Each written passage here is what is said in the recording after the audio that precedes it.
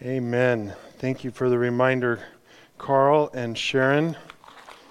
I'd rather have Jesus than anything else because nothing else is going to last. Amen. In fact, let's go to him. He invites us now. God, the Father, Almighty Creator of heaven and earth, we bow our hearts before you tonight. And we recognize that you are sovereign King over all things that we understand and the infinitely more things that we do not understand at all.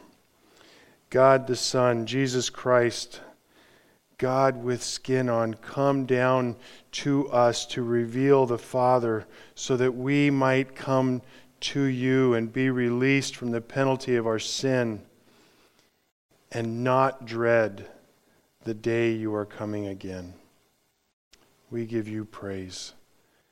God the Spirit, we invite you among us.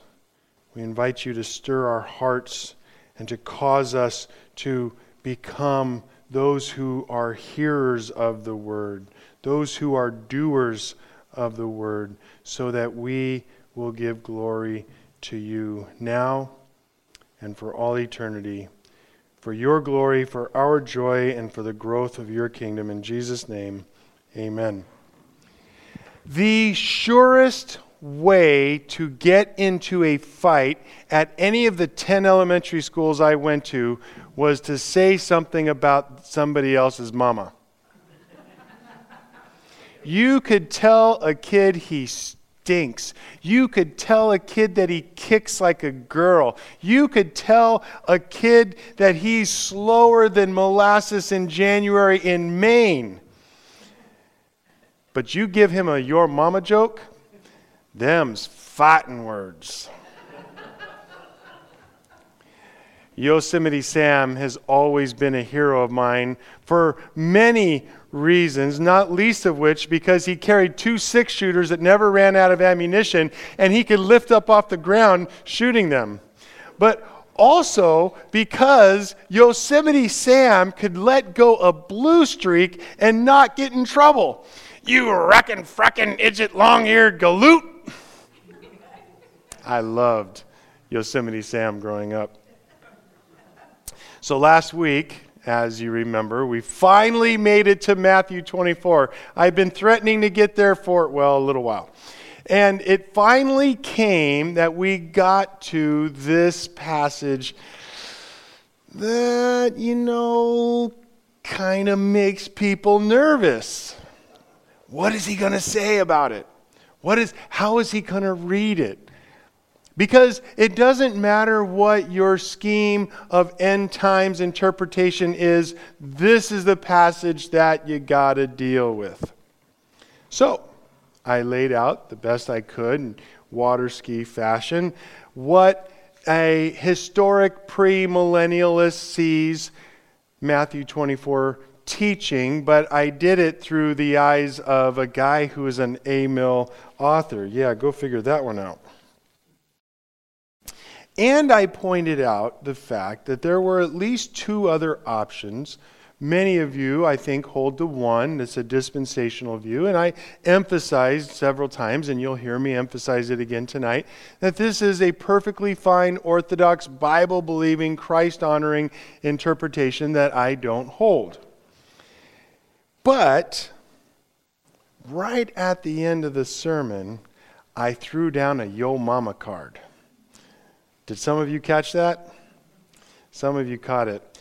And I said something to the effect that there is a case that can be made that when Jesus talks about people being left behind, the people who are left behind are the ones who are spared judgment, not those who are swept away in judgment. Yes, I suggested that it may be that when Jesus talks about those who are left, you want to be among those who are left. Wait.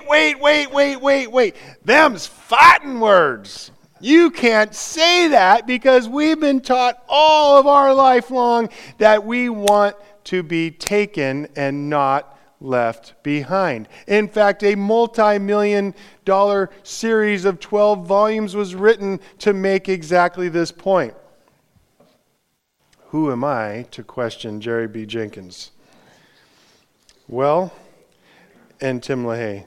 Well, I am a reader of God's Word, and I am one who is indwelt by the Holy Spirit. And I could be wrong. But tonight, I propose to give a very brief defense, and I'm putting some verses for you to look up on your study notes. And then I'm going to use that as a jumping off point for very briefly to talk about one of the main themes that ends Matthew 24 and goes straight through all of chapter 25. And that's the idea of judgment. All the while we talk about two of the uncomfortable things that we don't want to talk about, we are going to remember the big idea of both chapters 24 and 25, and that is you and I need to be prepared for Jesus to win, because win He will. Amen? All right. Well, just to get to the matter, we're going to begin where everybody, amill, premill, dispensational mill, post-mill, everybody agrees that Jesus is talking about His second coming, starting in verse 36. Jesus says, "But concerning that day and hour no one knows, not even the angels of heaven, nor the Son, but the Father only. For as were the days of Noah, so will be the coming of the Son of Man. For as in those days before the flood, they were eating and drinking and marrying and giving in marriage until the day when Noah entered the ark, and they were unaware until the flood came and swept them all away. So will be the coming of the Son of Man. Then 2 will be left in the field, and 1 will be taken and 1 left. 2 women will be grinding in the mill, 1 taken and 1 left. Therefore stay awake, for you do not know on what day your Lord is coming. But know this, that if the master of the house had known in what part of the night the thief was coming, he would have stayed awake and would not have let his house be broken into. Therefore you also must be ready, for the Son of Man is coming in an hour you do not expect." Now, Jesus here in the first couple of verses is emphasizing two big ideas, two things that we need to capture. Number one, nobody knows when He's coming back. Now, how many of you in this room have seen a book or a lecture or a sermon purporting to tell you an idea of when Jesus is returning? Right? Yeah, every single one of us has. It's foolishness. You can't do it. How do I know? Because Jesus says right here, you're not going to know. But then He also stresses in these first couple of verses this idea of judgment sweeping away the wicked. Let's look again. "But concerning that day and hour no one knows, not even the angels of heaven, nor the Son, but the Father only." Now notice what He says about Noah. "For as were the days of Noah, so will be the coming of the Son of Man." So now He's going to tell us in verse 38, what is the comparison? "For as in those days before the flood, they were eating and drinking and marrying and giving in marriage until the day when Noah entered the ark." In other words, life's going on just like it is right now. Everybody's doing what they're normally doing. They were unaware until the flood came and swept them all the way. Who was swept away? Those who were taken in judgment were swept away. Who were the ones who were left behind? The 8 who were in the ark. Now, the flood came and swept the unrighteous away, and those who were left behind were Noah and his family. Now, the traditional 20th century American evangelical interpretation of this passage is that those who are left behind are those who will actually experience God's judgment, because the church is whisked away by the rapture and are spared the great tribulation. And this idea is based in part on another famous passage that deals with this issue, and that's 1 Thessalonians 4:16 and 17. For the Lord himself will descend from heaven with a cry of command and the voice of an archangel and with the sound of the trumpet of God, and the dead in Christ will rise first. So those who are right now dead in Christ, or who will die between now and when Christ returns, they will rise first, and then we who are alive, who are left, who's left?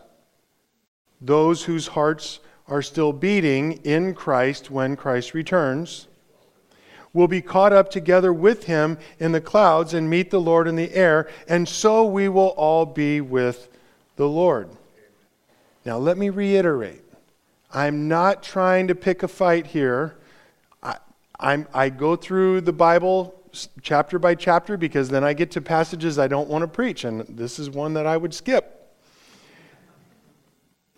But Matthew won't let me. It's making me preach on end times, and it's making me preach on judgment.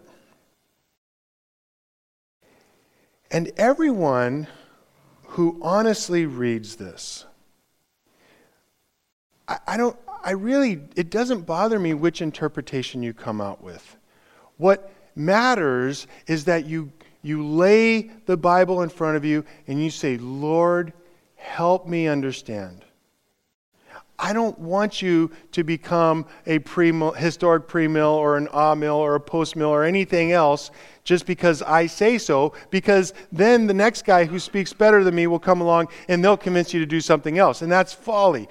Go before the Word of God. Lord, help me understand your Word and be willing to allow it to change you. Then on issues like this, you're solid.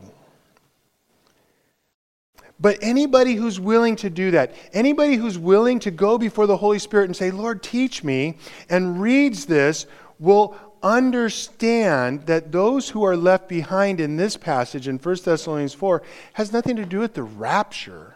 It has to do with those who are in Christ, those who are part of the church, and they are still alive when Christ returns. And those are the people that Paul is talking about who are quote-unquote left. So we see that this particular passage actually doesn't answer the question about the famous phrase being left behind, which we're going to look at again in a moment. Again, though, I would say Paul's passage is a good stab at our big idea from Matthew 24 and 25, which is be prepared for Jesus to win. If I can convince you of one thing, please let it be this. In every way, in every aspect of your life, in every aspect of what you do and say and believe, be prepared for Jesus to win. Now here we come to the famous passage, starting in verse 40 of Matthew 24. Then 2 men will be in the field, one will be taken and one left. 2 women will be grinding at the mill, one taken and one left. Therefore stay awake, for you do not know on what day your Lord is coming. Now, if you read these 3 verses with an open heart, again, Lord, teach me, you have no idea. This passage doesn't tell you who's left behind to judgment or who's left behind for glory. It doesn't say. It just says one's gone, one remains. One's gone, one remains. That's all it says. And then it says right after that, therefore pay attention. Now, I want to take an aside here for a second, and what we see here, it is certainly possible. It's entirely within the scope of reason and good language ability to understand that what is being spoken of here is a secret rapture. It's easy to get to that from this passage. But if we say that, we have another problem, because when we just read 1 Thessalonians chapter 4, what we saw was that it's coming with the shout of an archangel. It's the trumpet of God. And I wish I could have found this quote, but it's from a guy named Leon Morris, and I couldn't, so I'll just put it in my words. that Paul may very well be speaking of a secret rapture here, but he sure has gone out of the way to make it seem like it is the most public event of all times. The shout of an archangel, the trumpet of God. That doesn't sound secret to me. That sounds like everybody will know it, and they will know it from deep in their heart. Now, why am I bringing this up? We did Matthew 24 last week. We should have just gone to Matthew 25 this week.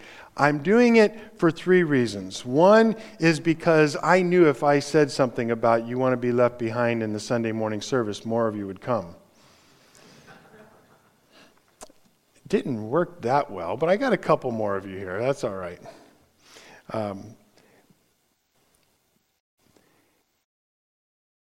It seems to me the most important message that we need to hear as American evangelicals, and I'm using that phrase on purpose.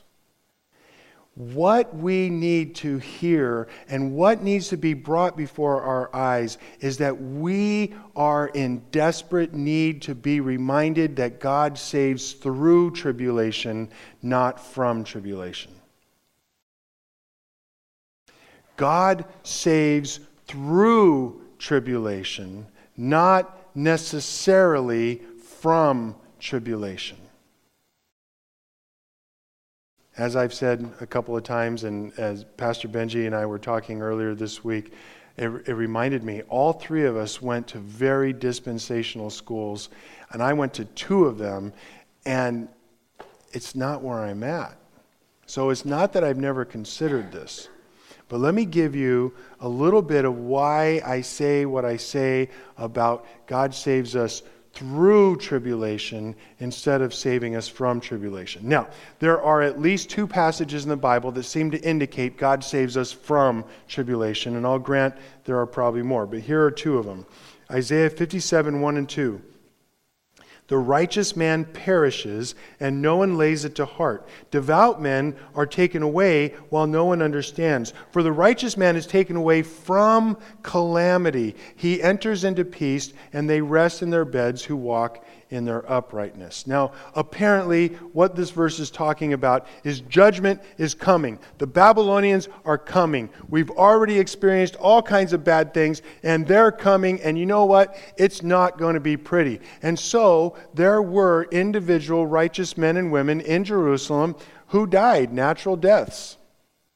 And they were spared, seeing their city destroyed, wiped out in an amazingly awful way.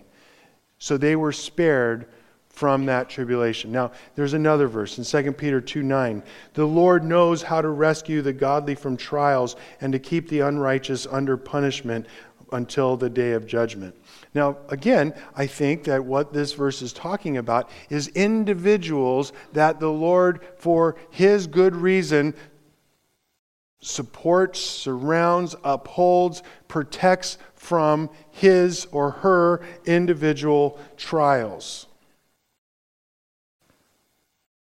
So you say, okay, Pastor Greg, what's your beef? These are 2 perfectly good verses that seem to say that God saves from tribulation.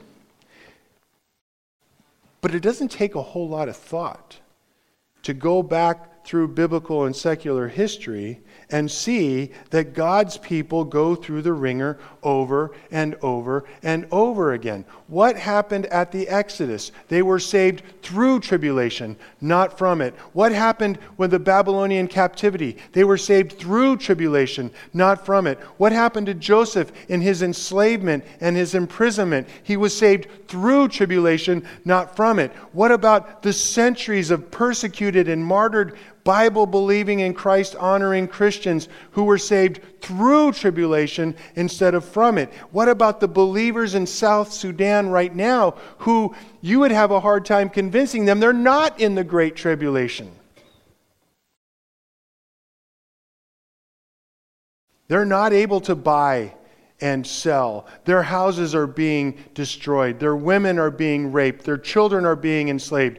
Who's to say the Great Tribulation isn't happening right here, right now, right at this moment while the church sleeps.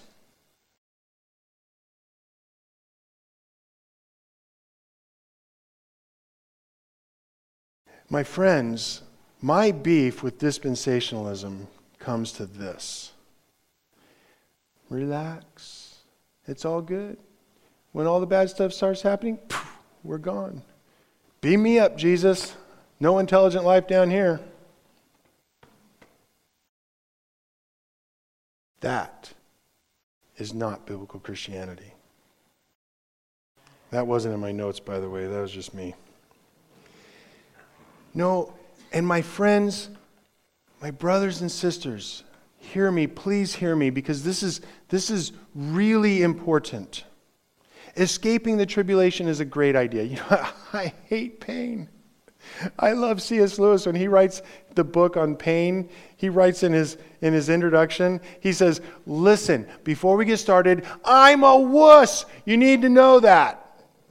I hate pain. I don't want to go through tribulation. I want my children to be spared tribulation. I want my wife and myself to be spared tribulation. But this is what I know. There ain't no, right now I'm trying to sing it. Earth has no sorrow that heaven can't heal. Earth has no sorrow that heaven can't heal. Those are words to remember. And since we're going in groups of 2 verses, let me give you 2 verses. Revelation chapter 2, verse 10. Do not fear what you are about to suffer. God knows, God the Son knows that this church is about to suffer. Behold, look, see, pay attention. The devil's about to throw some of you in prison. Lord, save me. I don't want to go to prison. So that you may be tested, and for 10 days you will have tribulation. And no, I don't think that's literally 10 days. It might be. But I think that he's just talking about you're going to prison for a long time. Be faithful unto death, and I will give you the crown of life. Now, what's the crown of life? I don't know. It's good. You want it. Trust me. It's something you want. So be willing to be faithful unto death, even in prison. But second, and you know this verse, 2 Corinthians 4, 17 to 18. This light and momentary affliction, children wandering, children sick, your family hurting, no job, all the bad things that happen in your life, this light momentary affliction. Paul, what are you saying? Holy cow, Paul, give me a break. You don't know what you're talking about. Well, them's fighting words to be saying to an author of Scripture, right? And I would be very careful to say them, but this is what I know. From the perspective of eternity, looking back, you will see, how awful these things were. And from that day, we're done. They're gone. Light and momentary affliction is preparing for us an eternal weight of glory beyond all comparison. Paul is using the best language he could think of. Man, it is worth it. It is worth it. All of it.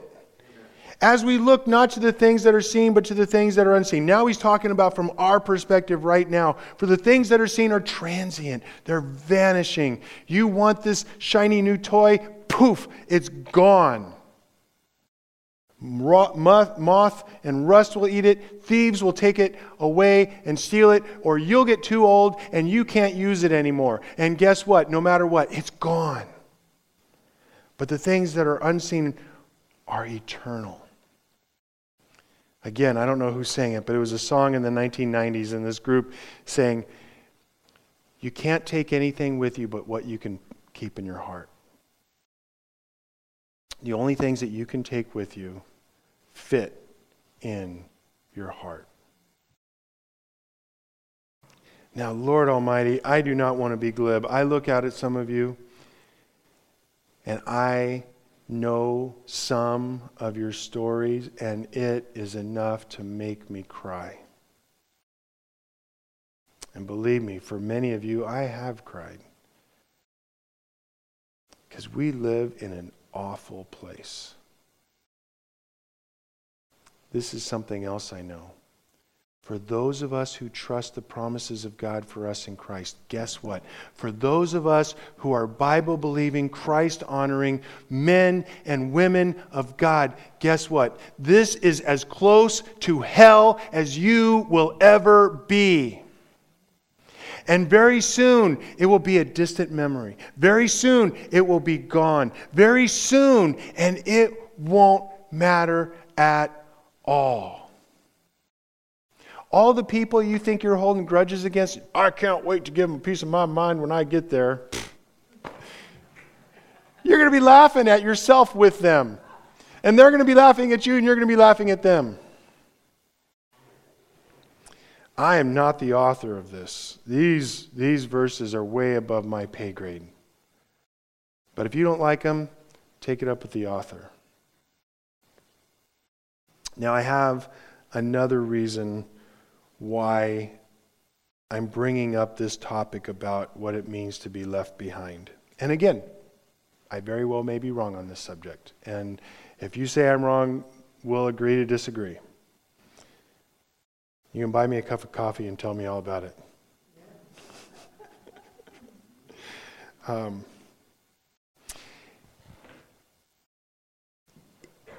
It's important for Bible-believing and Christ-honoring Christians to understand how and why, in many cases, the Bible is written.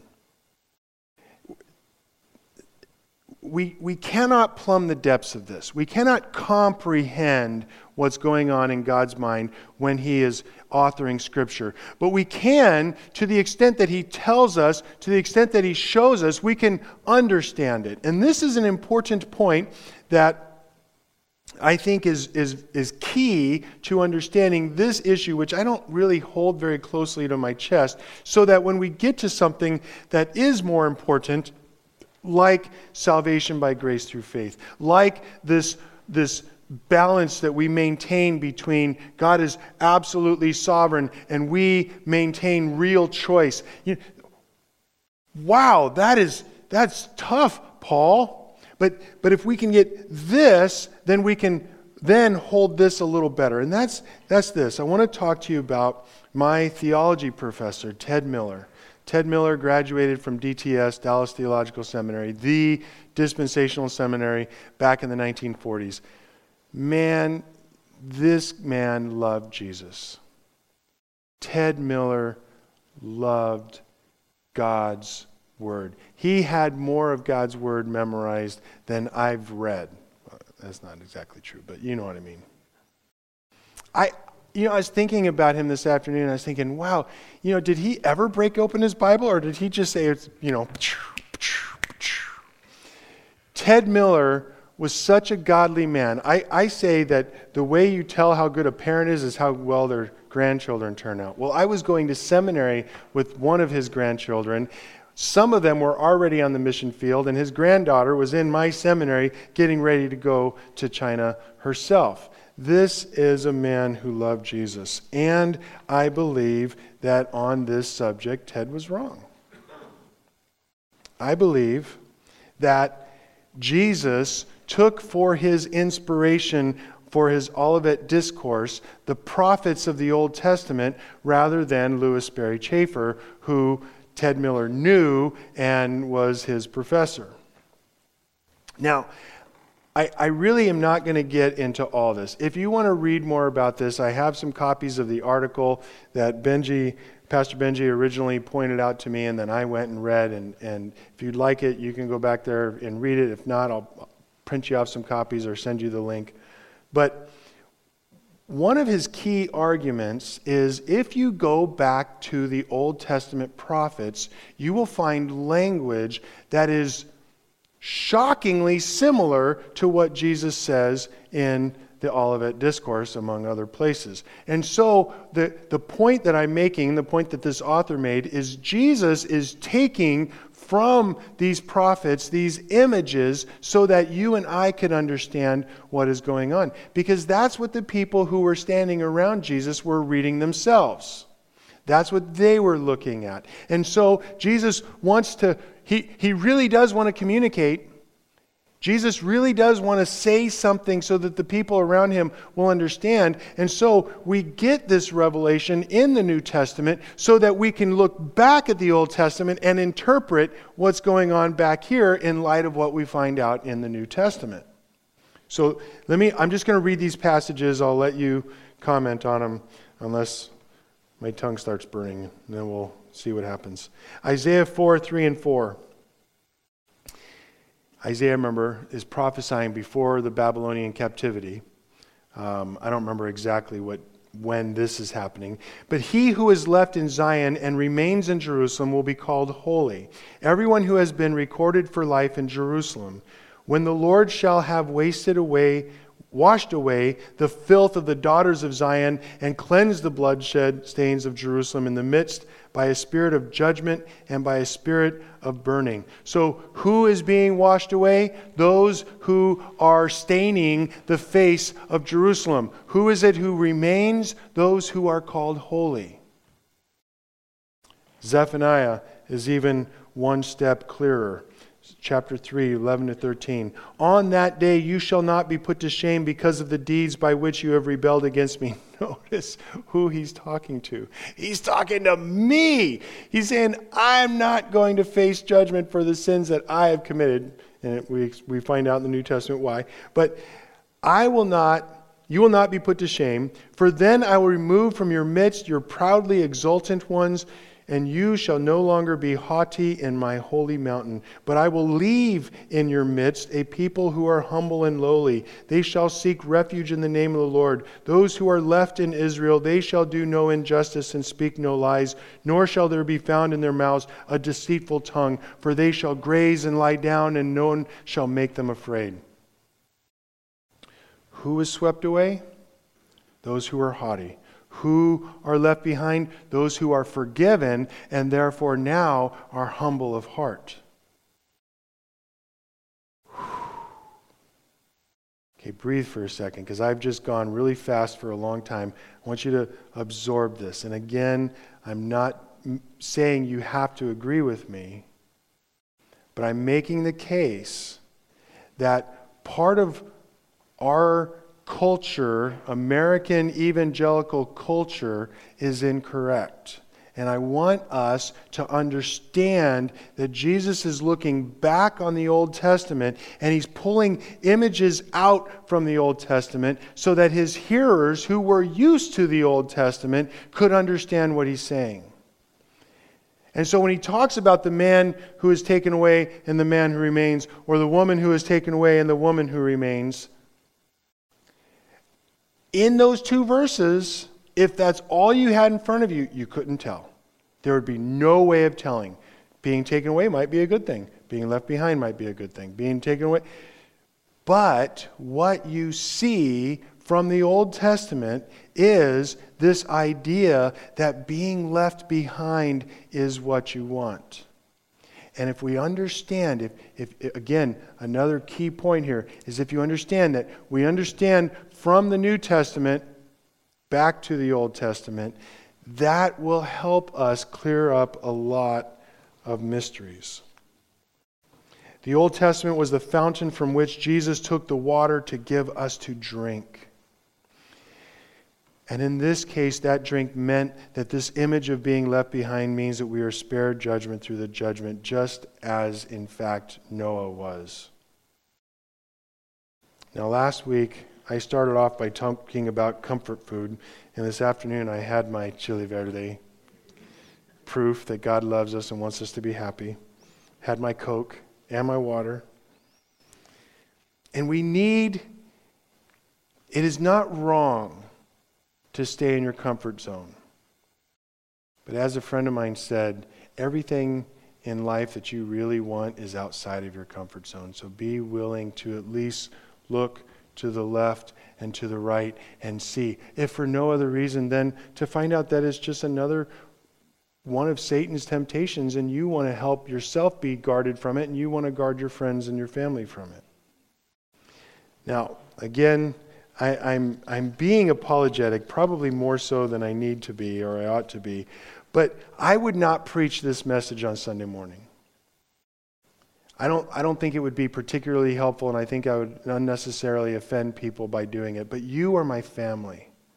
You come here, you are my family, and I have embarrassed myself up here, and you still love me. I don't understand that, but you're hanging in there with me, and I love you, and I know that most of you love me as well, and so that's why I'm willing to take the risk and do this.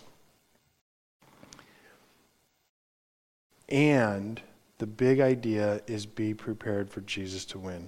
So let me wrap up this portion and go back to chapter 24, verse 36. It says, therefore stay awake. That's Jesus' big idea. His big idea, stay awake, for you do not know on what day your Lord is coming. But know this, that if the master of the house had known in what part of the night the thief was coming, he would have stayed awake and would not have let his house be broken into. Therefore you also must be ready, for the Son of Man is coming in an hour you do not expect. This whole thing about someone breaking into your house, the point there is, look, you're being told what it is you need to do to be awake. Is that to know exactly when Jesus is coming? No. That's not requisite for your knowledge or mine. It wasn't requisite either for the disciples when Jesus is getting ready to go up, to ascend to the throne, to the right hand of the throne of God. Hey, when's all this going to happen, Jesus? Be quiet, get to work. That's what he said. And then, I love this. I love the image. They're standing there looking up, and the angel pops out and says, dude, what are you doing? Get to work. He told you, get to work, get to work. Be prepared for Jesus to win. Be ready. Pay attention. Don't allow all the alluring sparklies of the world draw you away from the truth that all of this will burn up, and the only thing that will remain is what you can fit in your heart. And as you are doing this, as you were then paying attention to what cannot be seen, you will draw others around you as well, because they will see, wow, this guy isn't like us. We need to find out what makes her tick so that she's got something I don't have. Where can I get a piece of this? They need to see men and women who love Jesus and their eternal salvation more than comfort or toys. I was going to get into the end of 24, but I'll save that for next week. And we'll just do the whole thing at once. Let's pray. Lord Almighty, thank you for this opportunity to come before you and to hear a message about being ready, being prepared for you to win. God, I pray that you would prepare us in body and in spirit so that we will share the good news of Jesus Christ and the power of the Holy Spirit and leave the results to you. Give us grace, Jesus, to be ready for you this week. In Jesus' name. Oh, and Lord, Maranatha, every single person in this room ask that you would come right now. And Lord, we ask that you would. In Jesus' name, amen. Thank you for coming.